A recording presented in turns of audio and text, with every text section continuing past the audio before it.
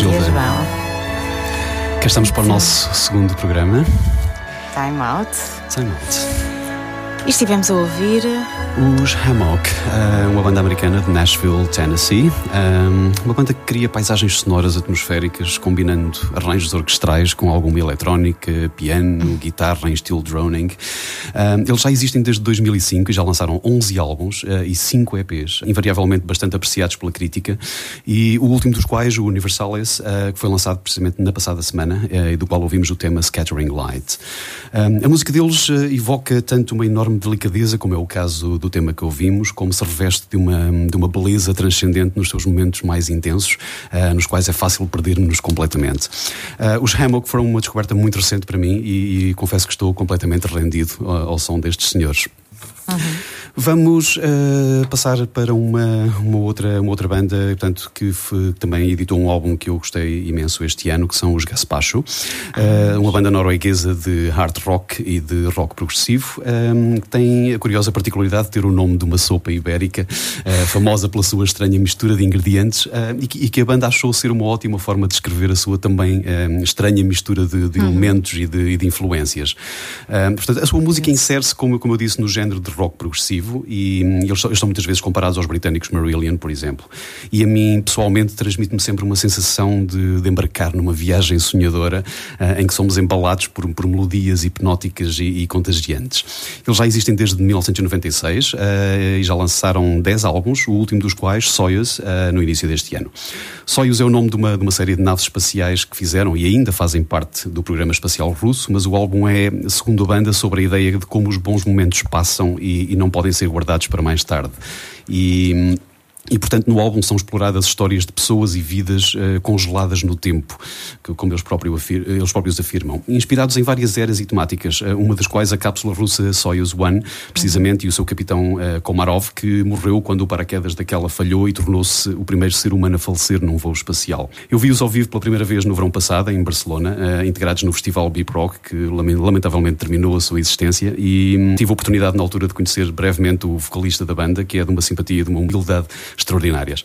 E vamos, portanto, ouvir Emperor Bespoke, do último álbum Soyuz, uma faixa inspirada por Hans Christian Andersen, e que eu adoro deste novo álbum. já estamos a ouvir a fundo.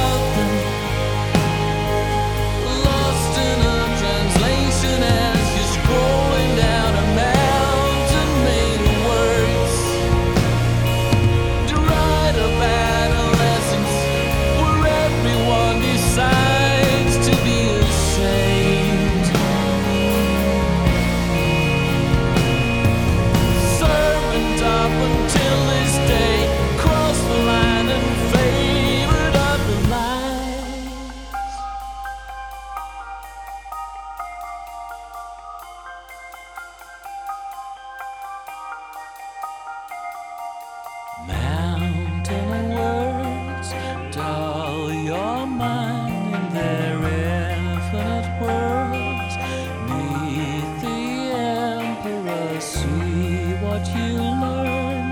I want you to be sail the seas, clouds of wonder by be the disease. Love is masterful, leaves you in peace. Emperors bespoke Emporium. Mountain of words dull your mind in their infinite worlds.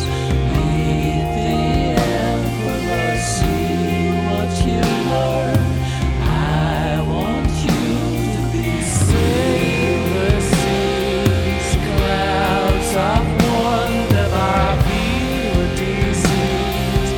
Love is masterful, leaves you in peace. Hell your arms bespoke Emporium. I want you to drink up your poison. Drink up your poison.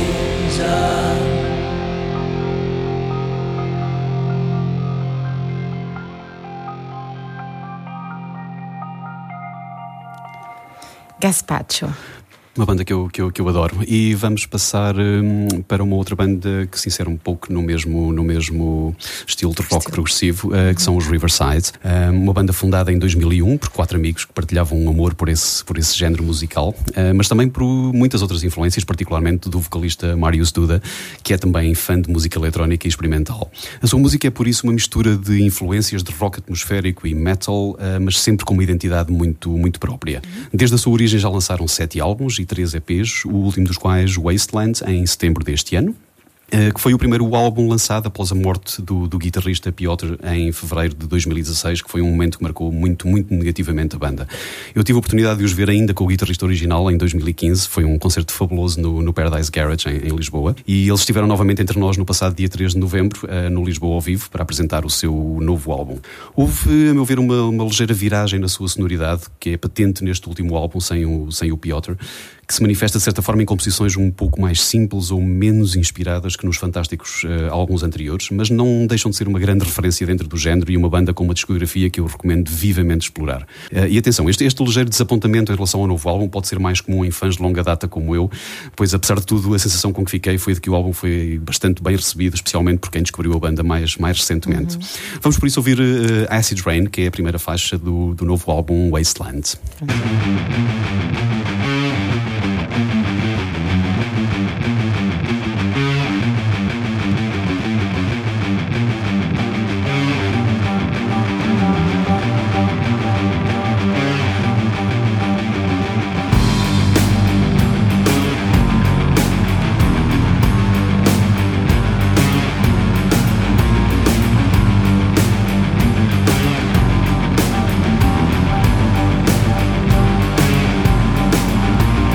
I'm your lie, I'm your pretending, I'm the cause of your shame and anger, I'm your crime, swept under the carpet, your vanity, with all consequences, living a distorted day, distorted life, in an uncertain place without the sun. Where are we now? Living in a fallen land, with fallen minds, in an uncertain place without the sun. Where are we now?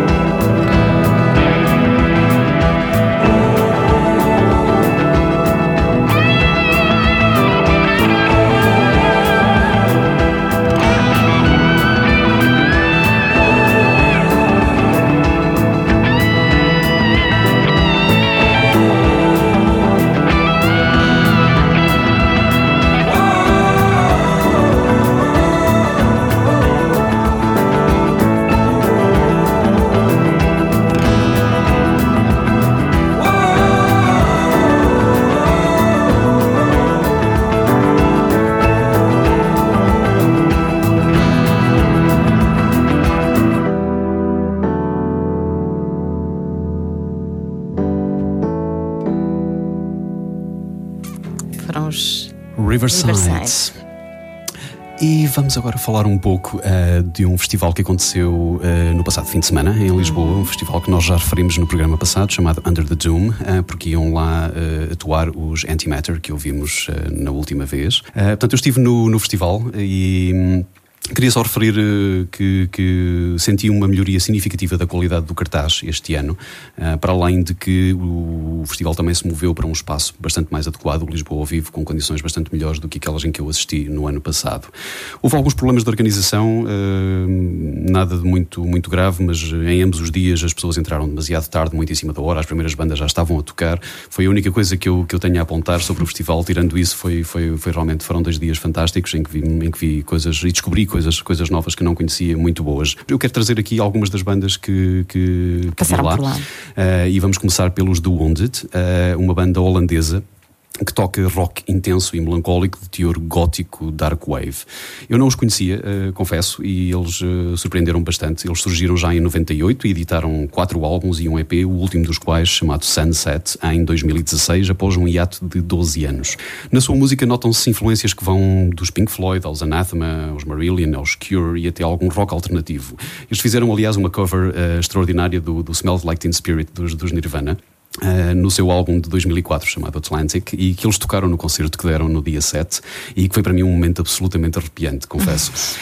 Vamos por isso ouvir um tema do último álbum que se chama Ruins, que foi outro dos momentos altos do concerto de Lisboa.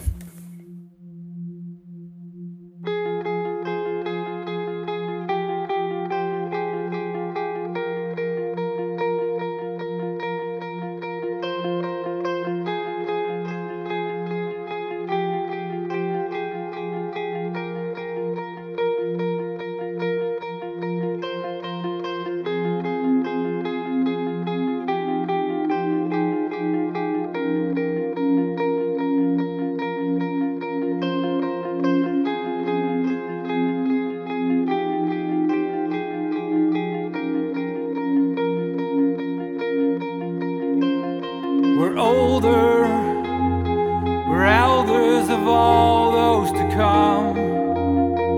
From fathers to sons to new fathers, to teach them the future by seeing the past of all those before us. We raise them, we raise what we sow, we must fear it.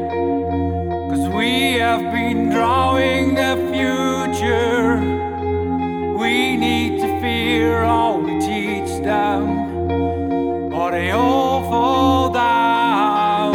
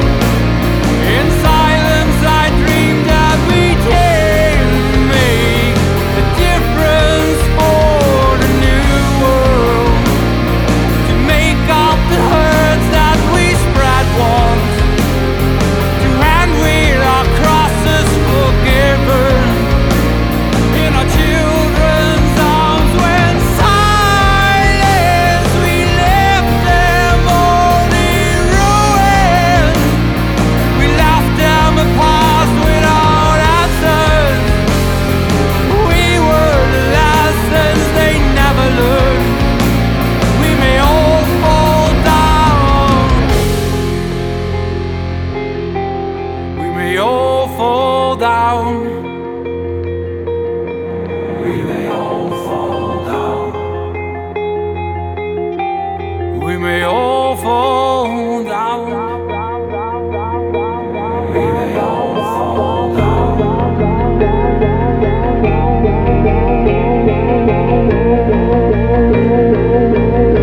may all fall down. We may all fall down.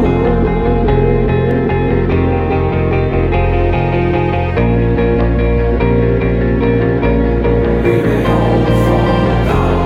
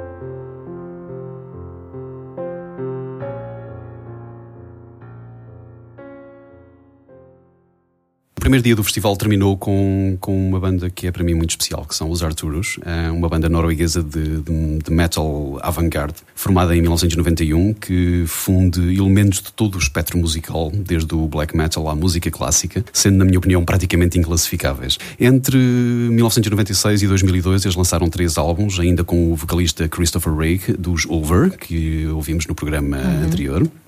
E mais 2 álbuns posteriormente com o atual vocalista ICS Vortex, o último dos quais, chamado Arturian, em 2015.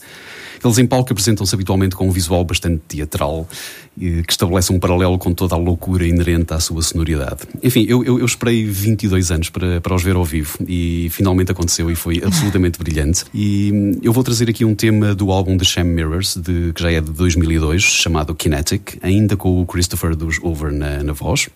E que eles interpretaram também no concerto do dia 7, aliás, acho que foi o tema de abertura do concerto. Esta música é um pouco mais extrema do que as coisas que habitualmente aqui ouvimos, mas como os próprios Over proclamavam há relativamente pouco tempo, Don't be afraid, it's only music. Vamos ouvir Arturos.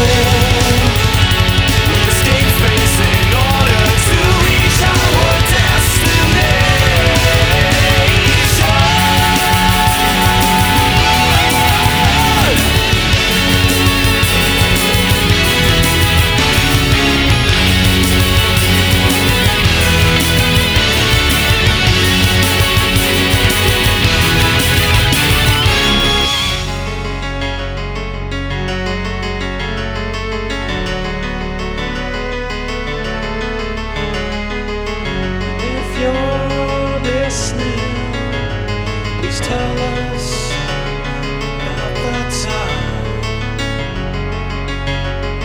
we're in memories lost no more.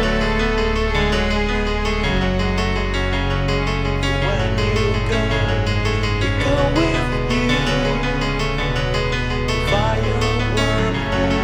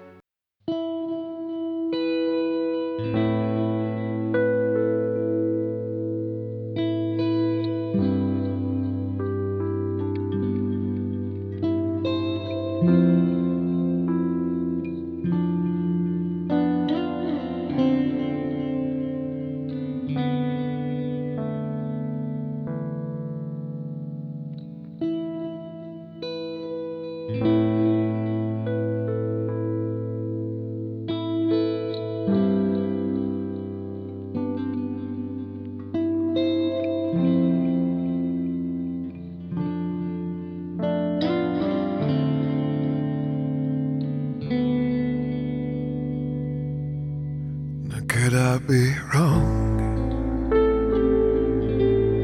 Or did I just watch you cut your own throat to maintain a sense of control within, where logic sleeps with the pigs of half in your world? So you drag me down with your ship.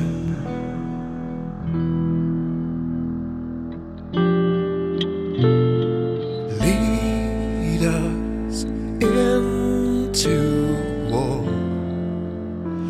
Leave the real world behind. Give in to scorn, burn, run, and hide.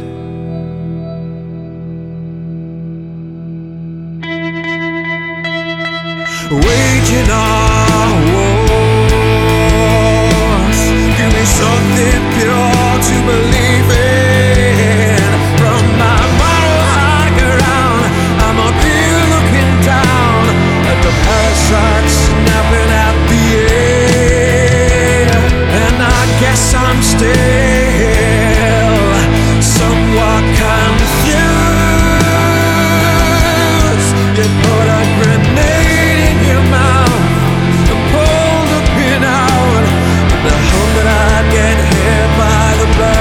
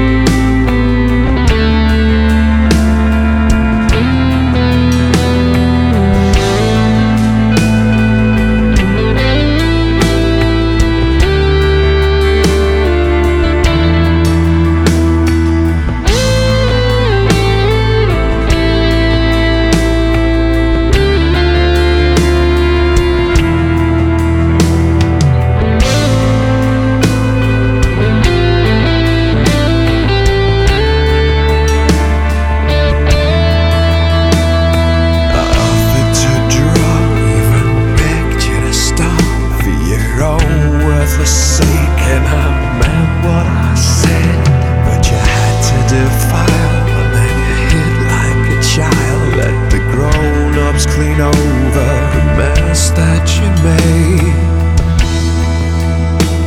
Do you feel shame? Lead us into war. Leave the real world behind. Give in to scorn, burn, run, and hide.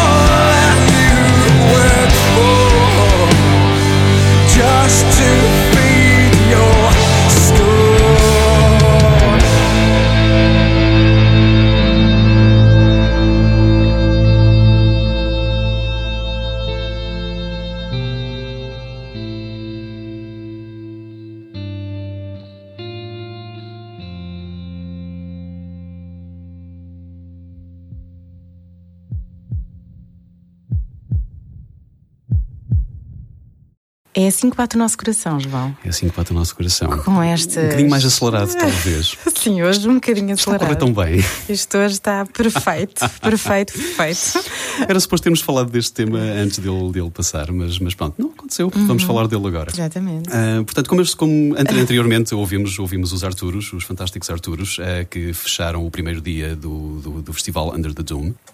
O segundo dia trouxe-nos, nomeadamente, o concerto dos Antimatter, que ouvimos no programa passado. Os Antimatter do projeto do Mick Moss, o senhor de Liverpool, que eu tive a oportunidade de ver uma semana antes em Londres, como eu tinha referido na altura. Portanto, eu estive a vê-lo em nome próprio num espaço em Camden, em Londres, chamado The Black Heart. E curiosamente tive a oportunidade de o conhecer. Por acaso encontramos antes do concerto, encontramos no bar do espaço. Ele estava ao meu lado e começámos meti conversa com ele. Não resististe. Não resisti. Pronto, ele achou curioso o facto de eu ser de Lisboa e depois no final do concerto voltámos a conversar um pouco e foi nessa altura que ele referiu um projeto que ele tem com um português chamado Luís Fazendeiro, dos Painted Black, e que eu desconhecia. E efetivamente constatei que eles já tinham um álbum editado em 2014 chamado Under the Same Sky. E no concerto do passado fim de semana em Lisboa, em determinada altura, ele introduz o Luís Fazendeiro e refere o projeto e o Luís estava lá e foi tocar com ele um dos temas deste álbum chamado War, que foi o tema que ouvimos precisamente antes de estarmos aqui agora a falar. Este projeto em que colabora, portanto, o Mick Moss dos Antimatter e o Luís Fazendeiro dos Painted Black, o Luís Boeta escreve toda a música e Mick Moss explora nas suas letras uma vez mais o abismo da alma humana e os temas da manipulação e da sociopatia. Portanto, como eu disse, eles lançaram em 2014 esse álbum, que é o único álbum que têm editado para já. E vale muito a pena ouvi-lo, é um excelente álbum, muito na mesma linha dos Antimatter. E pronto, foi de facto muito giro ter conhecido o Mick Moss, portanto, porque era uma pessoa que eu já admirava há muitos anos. E ele revelou-se também ser uma pessoa extremamente simpática, apesar de todo o seu historial de depressão e tudo mais. Ele não deixa de ser uma excelente pessoa e um divertidíssimo interlocutor quando conversamos com ele, e sempre muito disponível para falar com toda a gente. E pronto, o concerto de Londres sofreu alguns problemas. Nós já até falámos muito e brincámos um bocadinho com isso e trocámos algumas mensagens sobre isso, porque eles tiveram alguns problemas técnicos de som. Na verdade, aquilo para nós, para a audiência, digamos assim, soou tudo bastante bem, mas para eles, pelos vistos, correu bastante mal. Ele chamou-lhe um car crash of a show. E ele prometeu-me na altura que em Lisboa ia ser muito melhor, e efetivamente foi. O som estava fantástico. Pronto, foi um setlist bastante mais curto do que o concerto que eles deram em Londres, mas valeu muito a pena e foi muito bem recebido pelo público cá. Portanto, eu percebi que há de facto um grande carinho por esta banda, o que é fantástico. No segundo dia, peço desculpa, do festival, antes da última banda, atuou uma banda sueca chamada Shining, uma banda de black metal com temáticas depressivas e que abordam frequentemente o tema do suicídio. Eu percebi que havia muitos fãs ali, especialmente miúdos muito novos e grandes fãs da banda. Mas, enfim, houve alguns problemas técnicos no início do concerto deles, e o vocalista e mentor da banda vinha perceber que ele já é habitual demonstrar uma atitude bastante agressiva e de profunda misantropia, que é muito explícita e que muito sinceramente me desagradou.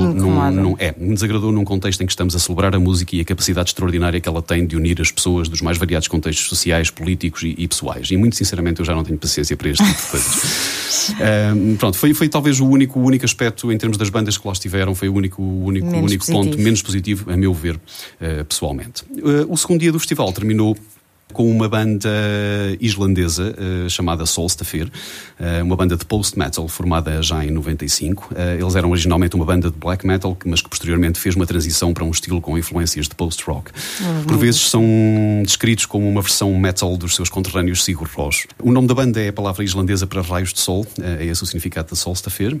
Eles já editaram 6 álbuns e vários EPs, o último dos quais em 2017, chamado Berdreimin, do qual vamos ouvir o tema Hula, que tocaram estiveram no concerto dia 8 e que foi um dos momentos altos do concerto. Foram para mim um final apoteótico para o festival que se realizou em Lisboa e, na minha perspectiva, um salutar contraponto de atitude à banda que tocou anteriormente, os Shining, que eu referi. Portanto, vamos ouvir então os Solstafir com Rula para terminar esta nossa primeira hora do programa. Vamos então ouvir Solstafir com Rula.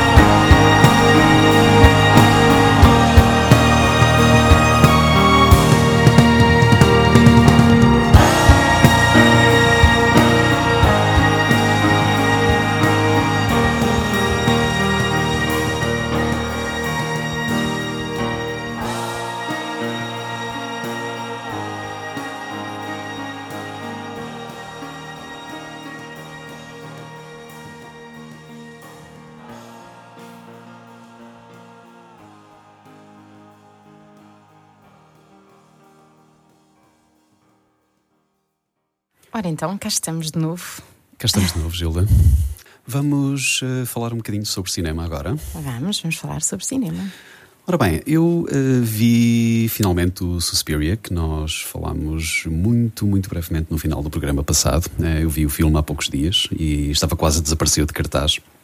Porque eu constatei que o filme não esteve muito tempo em cartaz e rapidamente passou para as sessões da meia-noite, quase exclusivo, portanto ele não parece ter tido uma grande aceitação do público.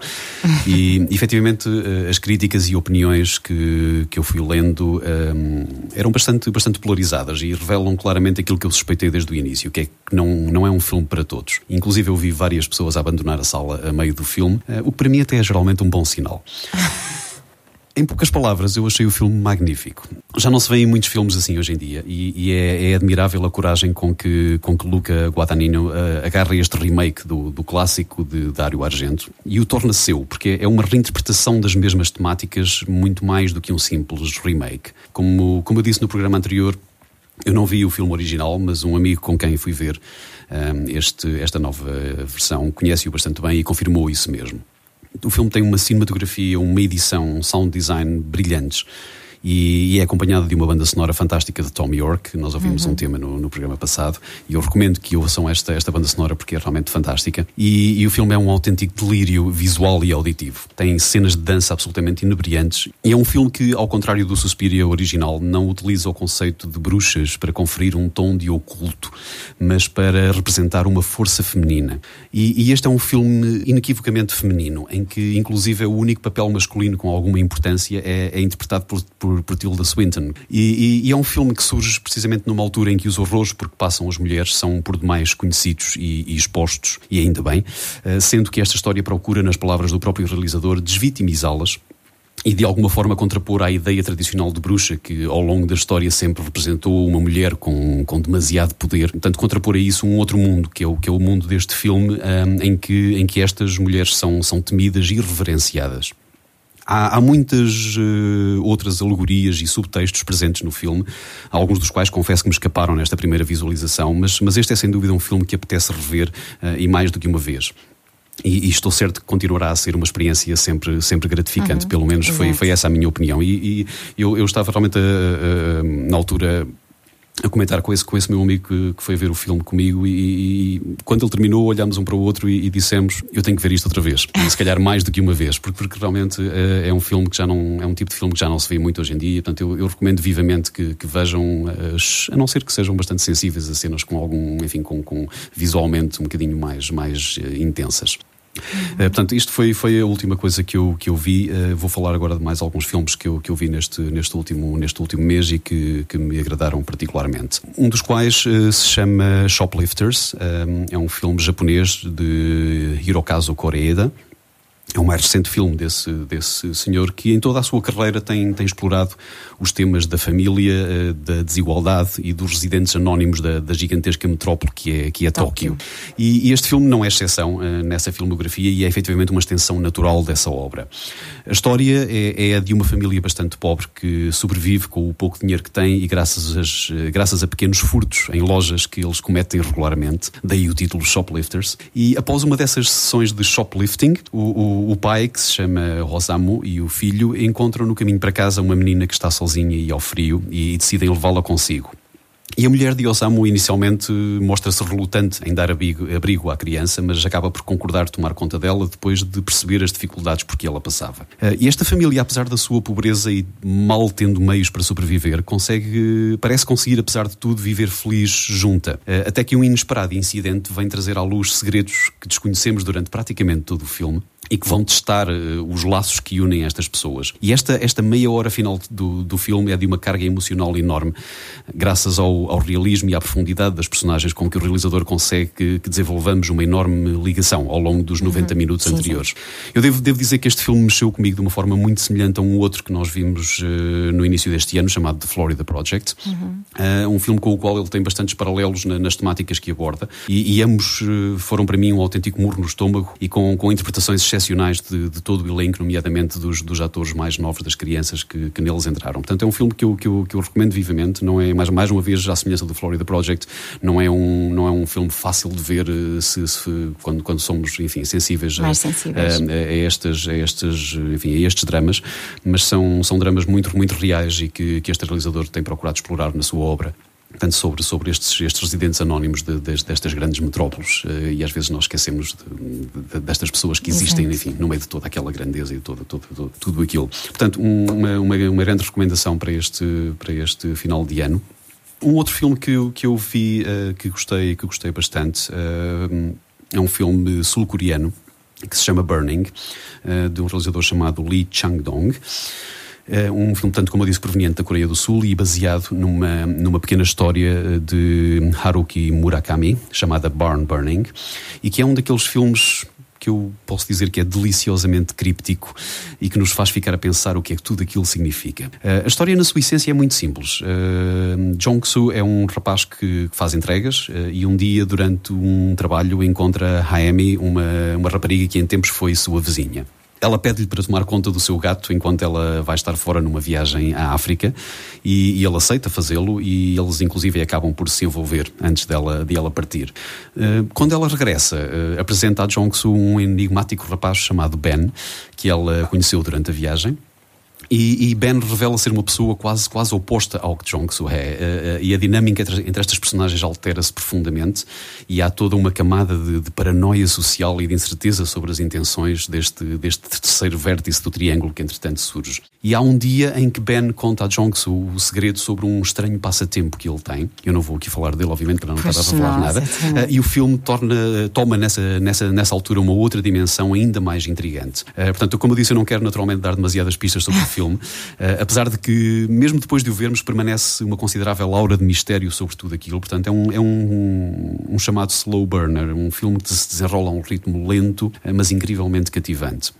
O filme pode ser, no fundo, sobre metáforas, as coisas que as pessoas usam para substituir outras, ideias que substituem outras ideias, emoções que substituem outras emoções, e em que a única forma de sair dessa abstração é fazê-lo de uma forma obsessiva e violenta. Enfim, é uma leitura que vale o que vale e o filme pode efetivamente ser interpretado de várias formas, mas eu recomendo-o bastante e é considerado por muitos como um dos melhores do ano. E mesmo que à primeira vista aparente ser um pouco estranho. Portanto, fica aqui mais uma recomendação para, enfim, de filmes que não estão num circuito muito, muito mainstream, mas sobre os quais vale a pena falar, e é por isso que eu gosto de falar aqui sobre eles. Exatamente. Falando de um filme um pouco mais mainstream que eu vi recentemente, é um filme chamado A Private War, realizado por Matthew Heineman, que é um drama biográfico com Rosamund Pike, que interpretou Gone Girl há alguns anos, a fazer o papel da jornalista Marie Colvin, que trabalhou como correspondente estrangeira para o jornal britânico The Sunday Times desde 85 até à sua morte em 2012, enquanto fazia a cobertura dos conflitos na Síria.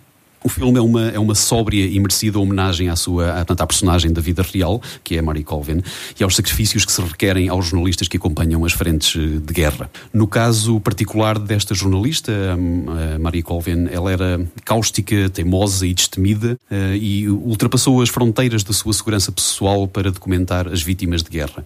No entanto, a sua vida pessoal era um caos, permanentemente atormentada por pesadelos, por flashbacks dos campos de batalha, e Rosamund Pike expressa efetivamente tudo isto de uma forma extremamente convincente na forma como interpreta este papel. E a tragédia desta mulher foi precisamente a de nunca conseguir parar. Apesar de todos os sinais de alarme à sua volta, dos seus sintomas de stress pós-traumático, do seu alcoolismo cada vez mais fora de controle, ela nunca parou. Nas suas palavras, fazer a cobertura de uma guerra significa ir a locais rasgados pelo caos, destruição e morte, e ser testemunha. E é esta afirmação, ser testemunha, que diz tudo. Porque é esta determinação em dar voz aos que a não têm, num contexto em que a verdade é muitas vezes distorcida por propaganda política, militar ou tribal. Portanto, eu acho que é de facto um filme a ver. Um filme a ver, sem dúvida. Eu gostei bastante. Acho que está muito. Como disse, acho que é uma sóbria e merecida homenagem a esta grande jornalista que, como disse, acabou por falecer no meio de um cenário de guerra. Nós assistimos a isso durante o filme e o filme espelha bem também todo o caos emocional e psicológico daquela pessoa. E, mais uma vez, são histórias que muitas vezes não são contadas e valem a pena ser contadas. Exatamente. Portanto, fica aqui mais uma recomendação. Mais uma recomendação. Por último, eu queria falar de um filme de dois realizadores muito conhecidos, o Joel e o Ethan Coen, portanto os irmãos Coen. Um filme que se chama The Ballad of Buster Scruggs, que é uma antologia western escrita e realizada por eles e composta por 6 histórias que têm lugar na fronteira americana e com nomes como Tim Blake Nelson, o Liam Neeson, James Franco e inclusive o Tom Waits nos principais papéis. O filme, como eu disse, foi baseado numa série de pequenas histórias que os Coen escreveram ao longo de 20 a 25 anos, segundo percebi, todas elas muito diferentes na sua temática e no ambiente, tendo apenas em comum o facto de se passarem no oeste americano. E apesar de alguns rumores de que a ideia inicial era de criar uma série televisiva de 6 episódios, os Coen sempre tiveram a intenção de as apresentar juntas, como efetivamente aconteceu. Este filme foi também o primeiro trabalho dos Coen filmado digitalmente, portanto é uma novidade na filmografia deles, e inclusive com uma quantidade muito considerável de efeitos especiais, o que é mais uma vez muito invulgar nos filmes dos Coen. E foi igualmente uma colaboração com o operador de câmara francês Bruno Delbonnel, que já tinha trabalhado anteriormente com eles no filme Inside Llewyn Davis, que é talvez um dos meus preferidos da sua filmografia, da sua fantástica filmografia. O filme tem sido bastante apreciado por alguma crítica, mas eu pessoalmente considero que está um pouco aquém dos melhores trabalhos desta dupla. Enfim, que já nos trouxe obras incontornáveis como Blood Simple, Fargo, The Big Lebowski, No Country for Old Men, Burn After Reading, A Serious Man, True Grit, Inside Llewyn Davis. Enfim, podíamos continuar aqui a debitar filme após filme, qual deles melhor do que os outros. Mas pronto, apesar de tudo, há momentos brilhantes nesta antologia e em que o humor e o drama negros dos Coen está bem patente. Mas é pena que efetivamente as várias histórias não estejam todas ao mesmo nível, pelo menos na minha opinião. E a duração um pouco excessiva do todo, portanto, o filme no seu total tem cerca de 2 horas e meia, torna-o por vezes um pouco difícil de digerir. Mas devo reconhecer, ao mesmo tempo, que é um trabalho que nos fica na mente e que provavelmente tocará cada pessoa que o vir de uma forma muito diferente.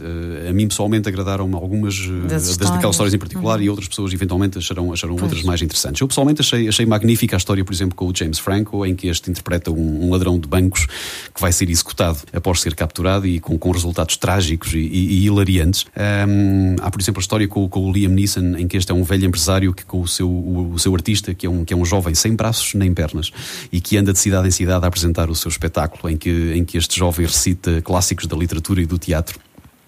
Ou inclusive a história com o Tom Waits, em que este é um garimpeiro à procura de ouro num local idílico nas margens de um rio. Enfim, eu não quero divulgar muito sobre as histórias, porque penso que vale a pena apreciá-las sem ter nenhuma ideia pré-concebida sobre as mesmas. E mesmo que elas não sejam todas brilhantes, eu acho que é um trabalho que vale a pena ser visto.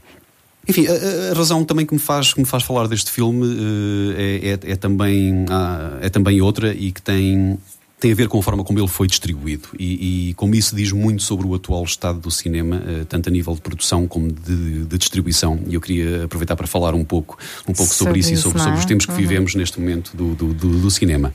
E relativamente a este filme em particular, desde o início que os Coen decidiram que não iriam contar com o financiamento tradicional dos estúdios de cinema, em virtude da viragem que a indústria sofreu nos últimos anos e que leva os estúdios a evitar financiar projetos de menor orçamento.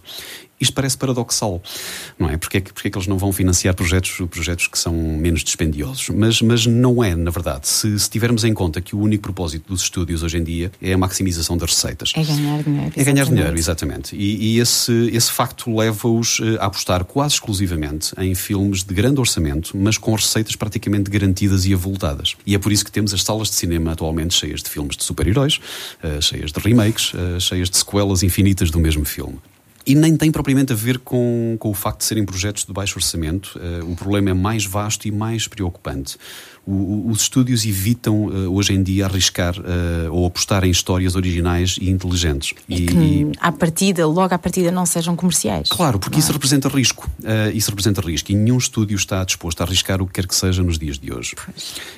E é uma situação triste e ridícula, mas é efetivamente a realidade em que vivemos atualmente. E por isso chegamos à situação em que realizadores tão conceituados como os Coen, que naturalmente fazem por preservar a sua integridade, eles sempre demonstraram isso ao longo de toda a sua carreira, veem-se obrigados a recorrer a alternativas. E estas alternativas que estão, de certa forma, a ser uma tábua de salvação para aquilo que de mais criativo se faz hoje em dia em cinema e em televisão, são precisamente as plataformas de streaming, transformadas hoje em dia em estúdios, como é o caso da Netflix e da Amazon, a partir do momento em que estas começaram a investir em produção original. E portanto elas têm sido realmente como disse, uma tábua de salvação para muitos realizadores. Exato. E para muitas ideias originais que só estas novas plataformas estão dispostas, ou nas quais só estas plataformas estão dispostas a arriscar. Mas isto é o lado bom que estas plataformas têm, mas há um lado negativo em tudo isto. E isso tem a ver com o modelo de distribuição destas novas plataformas, que é completamente diferente do tradicional. E, salvo raras exceções, toda a produção destas plataformas é direcionada para os meios digitais de consumo doméstico e não propriamente para as salas de cinema tradicionais. E isto faz com que os seus filmes, como este dos Coen, por exemplo, tenham uma exibição em sala extremamente curta e limitada, quando ela sequer existe. E que não chega sequer à maioria dos mercados, como é o caso do nosso. Portanto, muitas vezes chega aos Estados Unidos, chega ao Reino Unido e pouco mais. E, portanto, isto é extremamente desanimador, tanto para quem realiza os filmes, como para os espectadores que, como eu, querem e gostam de apreciá-los no seu contexto apropriado, que é uma sala de cinema. Portanto, inclusive, já no início deste ano tivemos um outro exemplo. O Annihilation, o mais recente filme do Alex Garland, que realizou anteriormente o Ex Machina, portanto não é propriamente um realizador desconhecido. E este Annihilation é um dos meus filmes preferidos deste ano. Foi um filme que foi produzido por um grande estúdio, a Paramount, mas porque gerou opiniões menos consensuais nos test screenings iniciais, foi considerado demasiado intelectual e demasiado complicado para o espectador comum.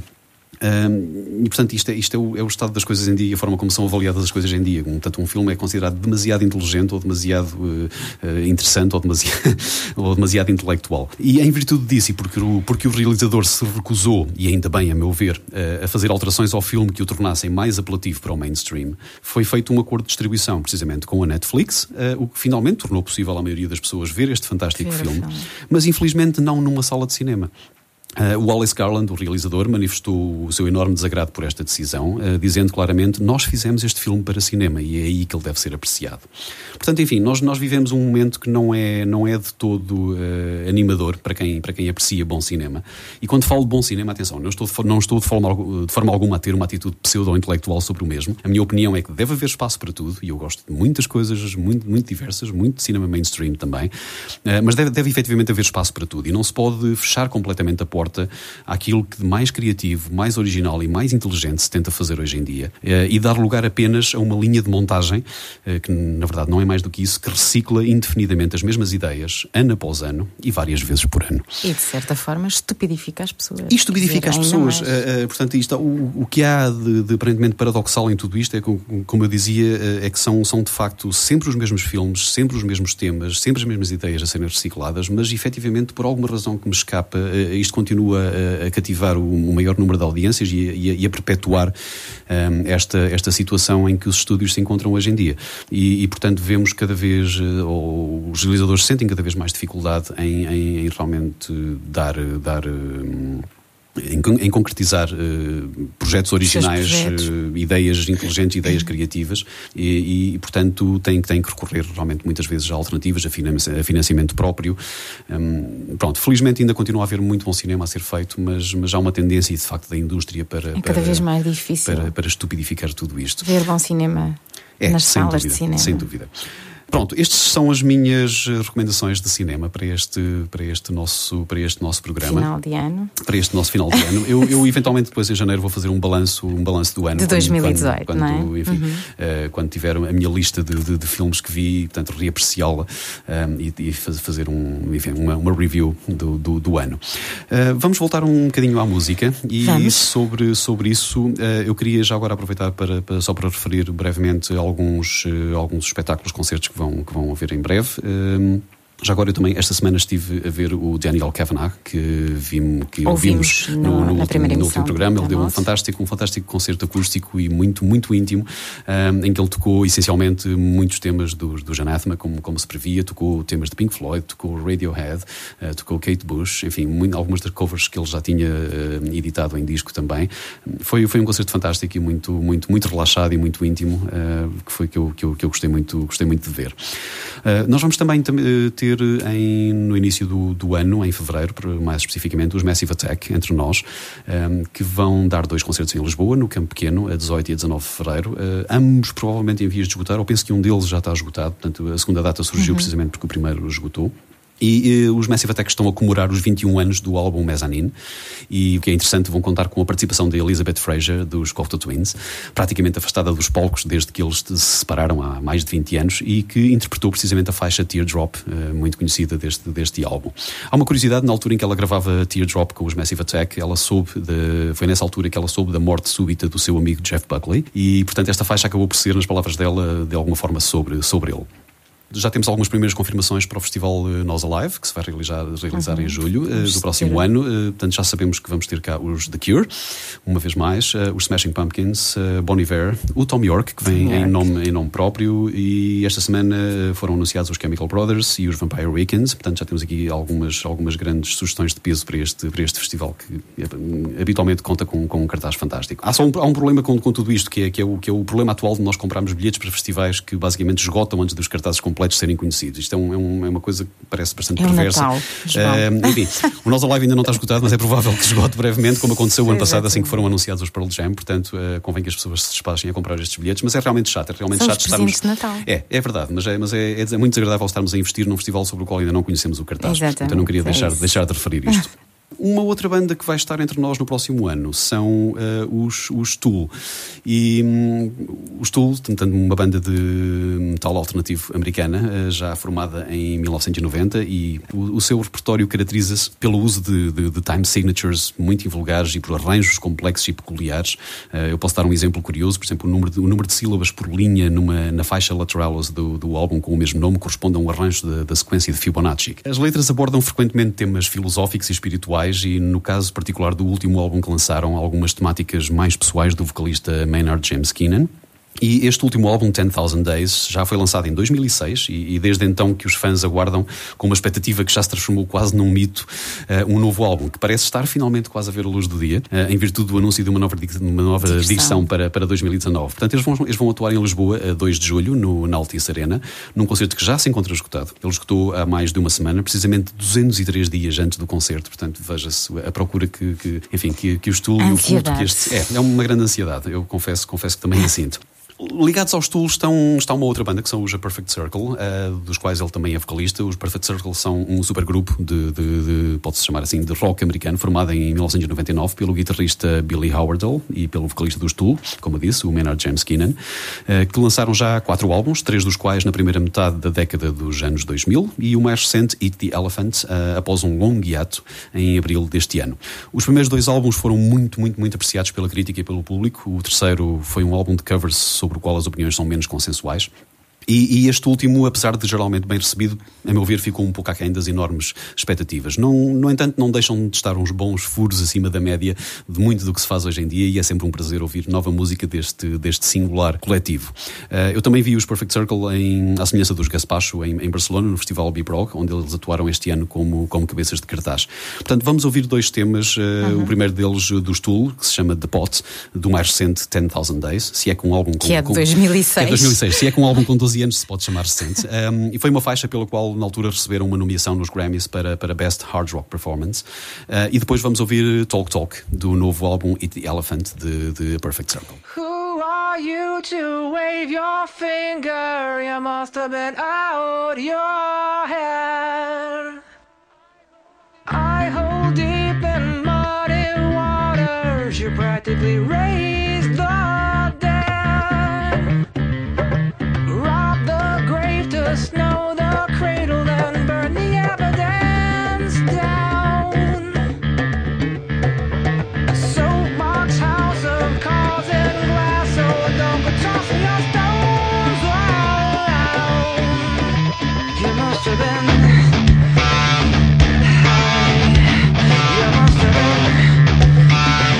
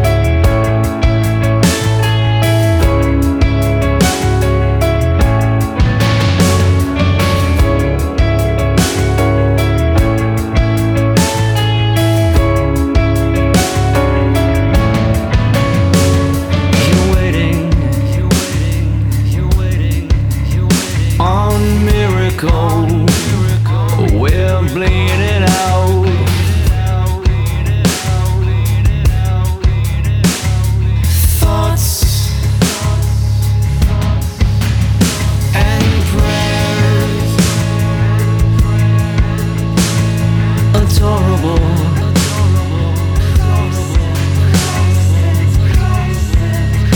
Like cake in a crisis, we're bleeding out. While you deliberate,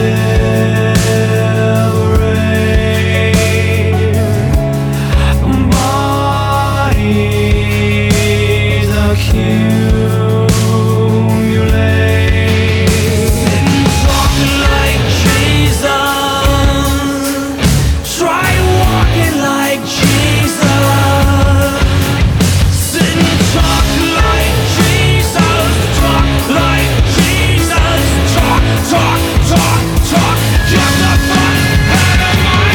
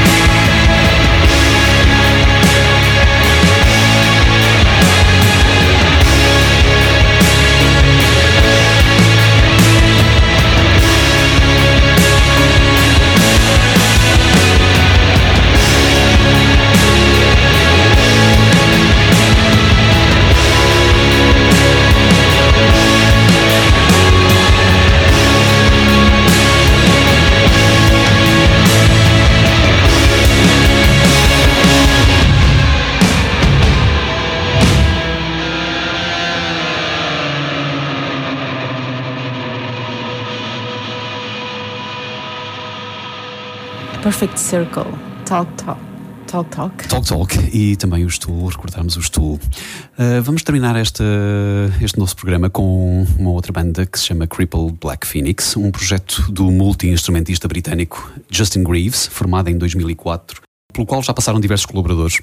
Em 2015 ele anunciou uma nova composição da banda, da qual faz parte nomeadamente Belinda Cordic, que com ele partilha as vozes e com quem criou um outro projeto em 2014 chamado CD-LAN. A banda insere-se, à semelhança de outras que ouvimos hoje, nos géneros de rock progressivo e experimental, post-rock, ambient, e eles escrevem o que eles próprios diziam de baladas do fim dos tempos. Há uma natureza macabra nas suas canções e uma invulgar fusão de estilos em muitos dos seus álbuns. A sua discografia contempla já 11 álbuns e o último, o magnífico Great Escape, foi lançado no passado mês de setembro. Foram para mim uma muito agradável surpresa, dado que era um projeto que estranhamente eu desconhecia por completo. Eu estou agora a descobrir a sua discografia e que se tornou num dos meus álbuns preferidos deste ano e certamente um dos que mais ouvi nos últimos tempos. Vamos ouvir as duas partes que constituem o tema-título do álbum Great Escape, Parts 1 and 2, e que terminam naquilo que pode ser descrito como uma emotiva e extraordinária homenagem aos Pink Floyd, e penso que é uma ótima forma de terminar este nosso segundo programa. Segundo programa, sim. Ok? Foi um prazer. Até ao próximo. Até ao próximo. Sim, vamos ouvir.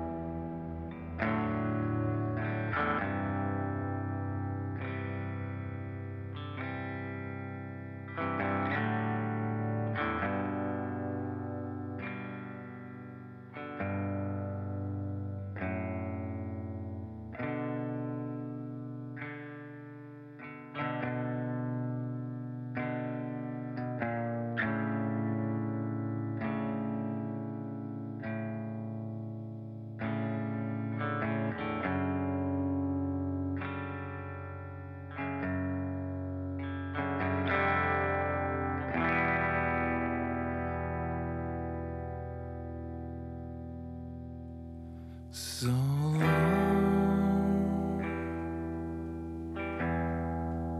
to myself.